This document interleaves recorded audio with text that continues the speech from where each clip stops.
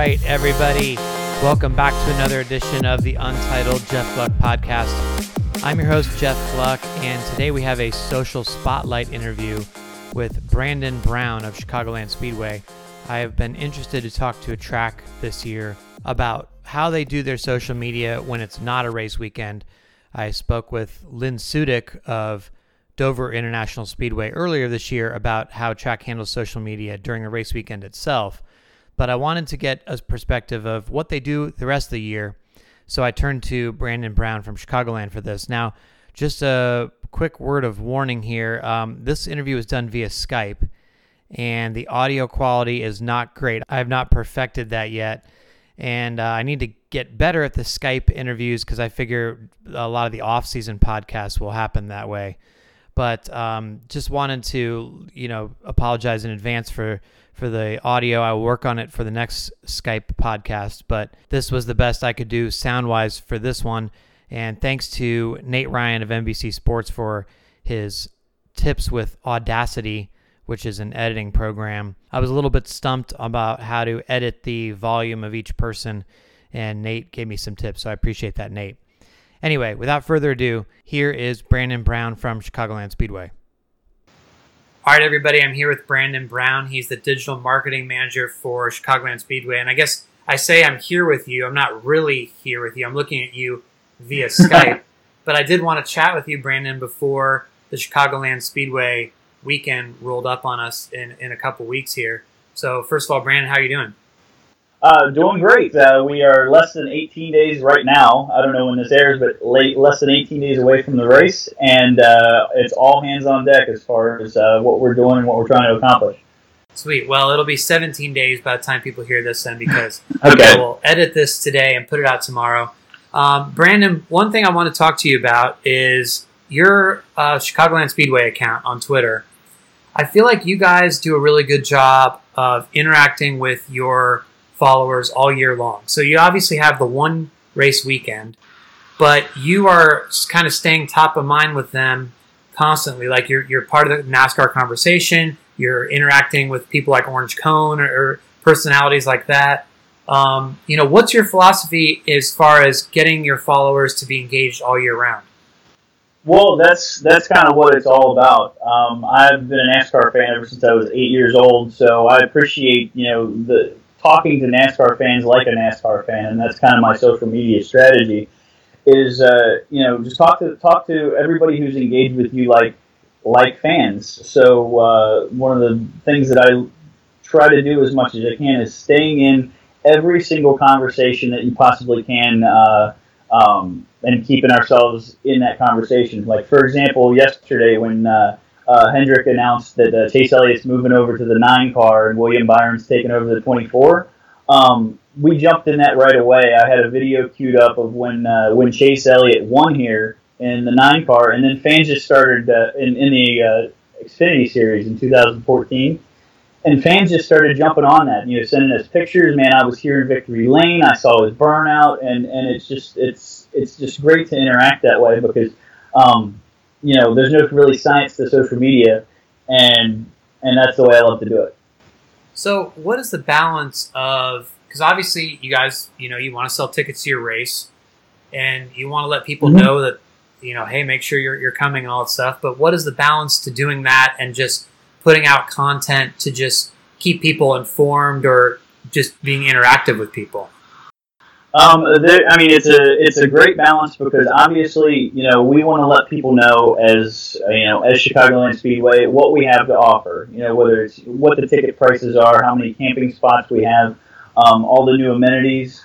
But people on social media, you'll find, become really disengaged when you just hit them over the head with buy tickets now, buy tickets now. We want you to buy tickets now. And social media, in my opinion, isn't really a place for that. So we hit on all of our marketing messages. We let people know that yes, we have tickets. We want people to come in here. Our main goal is to put 55,000 people in those seats, sell out all of our camping spots, and give people a great time. But on social media, you have to do different things. You have to stay conversational, and it's not always hitting people over the head with the ticketing messages. So is that something that you have learned firsthand or that you were taught? Or, how do you, I guess, where's the tipping point where somebody gets turned off or you would get somebody to tune out or lose a follower with too much messaging, I guess? Is just instinctual that you don't want to do that? There's some great tools, whether it's on Facebook, Facebook especially. Like you can see what message point you threw out there that you lost 10 followers, you lost 15 followers, and you can use that data to gear your posts towards more conversational. But basically, I came in and a lot of the time, especially on Twitter, I just do what I think that I would want to see. Being a NASCAR fan myself from way back, I put out content that I would like to engage with, and I think that's I'll call it sending out shareable content that gives you an emotional investment. If you're emotionally invested in the content, you're more likely to relate to it, and you're more likely to share it out, and that helps us, and that gets our job done. So you touched on Facebook here, so let's go to that for a second. What's the difference in the content that you're putting on Facebook during the season and what you're putting on Twitter?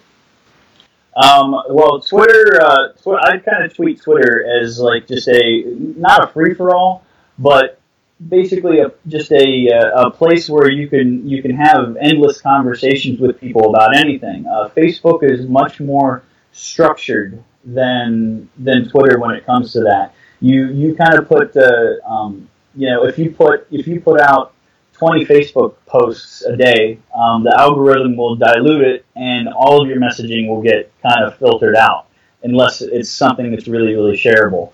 But on Twitter, if I'm out there bantering with Texas Motor Speedway and Talladega and the Orange Cone and retweeting you all at the same time, it's less likely to do that. So Facebook, we really, really try to stick more towards our sales messages, and really, really, you put your really, really great content on Facebook, and Twitter, you can be more conversational with it. So what is the strategy like as far as from a team perspective? Because, obviously everybody there, you have a marketing department, things like that. People work together to come up with this stuff.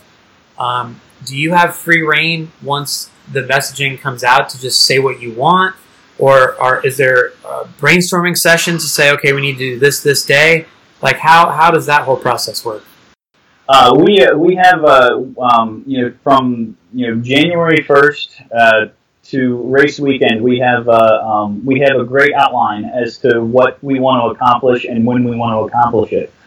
But as you know, social media is 24/7, 365, and very fluid. So we follow an outline, but you can't always follow it to the T because things are changing all the time.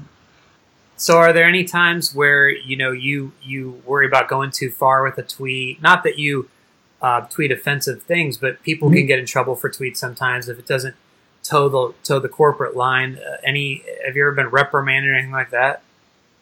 I haven't been reprimanded. I've been asked to because I live tweet all the races, and I live tweet as staying on company message, but also as a fan.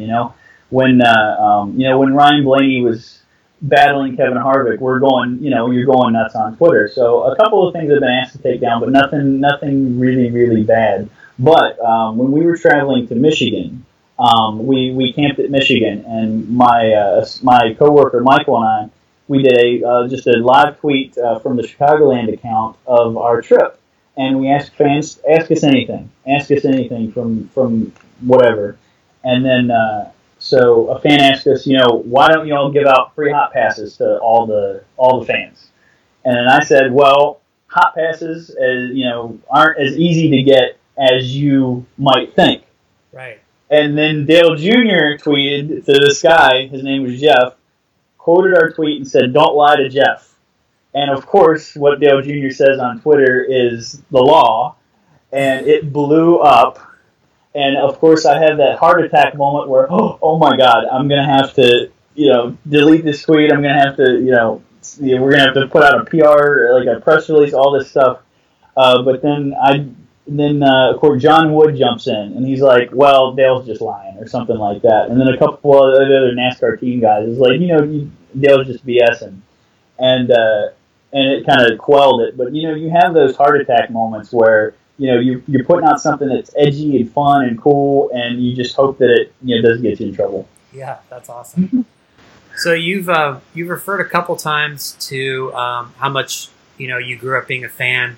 Yeah. What was your journey to get to this point, being the digital marketing manager for Chicagoland Speedway?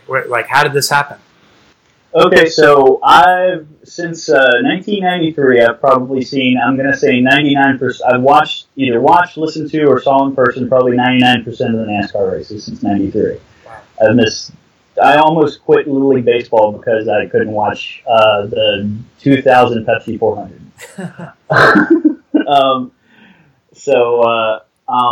It's been a dream of mine to work in NASCAR in some capacity. So I went to journalism school at West Virginia University, got a degree in broadcasting, and I wanted to be Ken Squire. Like, I knew I wasn't going to be a racer, but I wanted to be Ken Squire. Ken Squire's my broadcasting hero. And so I became a sports writer. You have to start somewhere doing something. So I was a sports writer at West Virginia while I was in broadcasting school. And then luckily, I got on as a stringer with the Associated Press, covering women's basketball. And then through that, Jenna Fryer, who I'm sure you know, she went to West Virginia. She came to our school to speak. And, of course, I was asking her, bugging her, went to lunch with her, and then I paid my way to the Coke 600 in 2008 just to shadow her for a weekend. After I got out of college, I was a sports writer at my local paper. I went to work at a sports marketing company, doing basically copy editing and publishing. And then we started social media marketing there. And then when I was ready to move on, the Chicagoland Speedway digital marketing coordinator job opened up, and I jumped at the chance. I went and applied, and within 2 weeks I was hired. And it was probably one of the greatest days of my life. Wow, that's pretty awesome. So, yeah. But how does that background? Obviously, you said before that you want to come from a fan perspective, right? And you haven't lost that. But how does that inform your decisions on a day-to-day basis, I guess? One, I think it goes back to knowing the terminology, knowing what I would want to see and hear and feel and visual and video and all that stuff as a fan. So whenever we're pushing out our marketing messages, our videos, even down to our creative pieces, I want that to be as every little thing. I want to look and feel like it made me feel when I was a kid. Like we pushed out Kyle Busch's 18 Days to Go creative piece on our social media channels today. And then Toyota Racing was interacting with it. And it was just really, really fun stuff. So it stood out to a lot of people. And I want to make all of our fans have an emotional investment like I did when I was a kid. So for people that are listening to this that may be fans themselves, maybe their careers are just starting off or they really want to work in the NASCAR industry like you've made it, what advice would you give to those people? I would say, depending on where you are in your career, if you're in college, do every little thing that you can outside of your schoolwork.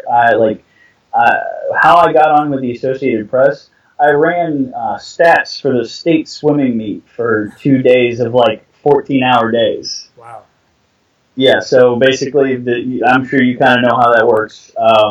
They would swim for a little bit. I'd get the stats, put it on a jump drive, send it down to Charleston, West Virginia. They would, publish them, and we'd go back and forth. And basically, I was just sitting there for the majority of the day watching high school swimming. That was, I didn't have to do that. They asked me at the school paper, hey, who wants to do this? I was like, sure, I'll do it. The next week, the AP called me, hey, do you want to cover women's basketball? hey, do you want to cover men's basketball, football? And then Jennifer Iyer came along. So the best advice I can say is just do every little thing that you can to advance your career. That's awesome.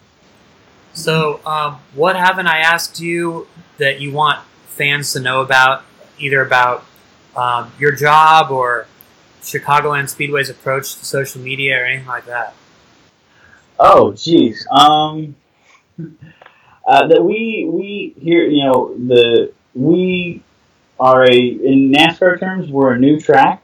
2001, a lot of tracks have the, history to pull from, the content from, like I said, Dale Earnhardt never raced here. Like, we can't showcase, Dale Earnhardt on any of our social channels. We know that, fans absolutely love seeing old pictures of Senior and videos and stuff like that. So we have to be, we have a smaller pool of history to pull from. So we have to be really, really creative in the stuff that we do, and it's a challenge, and it's a really fun challenge. It sounds like you like your job. I really, really like my job. I think I hate admitting this. I'd always do I know, and I think I kind of stole this from you. The quiet track pictures. I do sunrises every single race day, and the first Cup sunrise, I sat there and thought of one of Ken Squire's calls to tweet out, and I started tearing up because it was that powerful. Yeah, that's really cool. Yeah. Living the dream, right? Absolutely living the dream. That's really cool. Yeah, it's awesome. Well, Brandon, thanks for joining us. I really appreciate you taking the time to do so, especially here on Skype. Yeah, no problem. I commandeered my boss's office today. She's out, but don't tell her. Okay. All right, everybody. So there you have it, and pretty interesting backstory there from Brandon about how he made it to NASCAR in the first place. I'm always fascinated by people's stories. Very different career paths. Doesn't seem like there's one set answer for people who want to get into the industry. Now I am off to Darlington Raceway and Richmond Raceway doing a combined trip because the races are so close. So I'll be staying out in Charlotte on Bob Pockrass's couch. But there will be a post-race podcast from Darlington very late Sunday night, so check that out if you have some time. Until then, thanks as always for listening, and talk to you next time on the Untitled Jeff Gluck Podcast.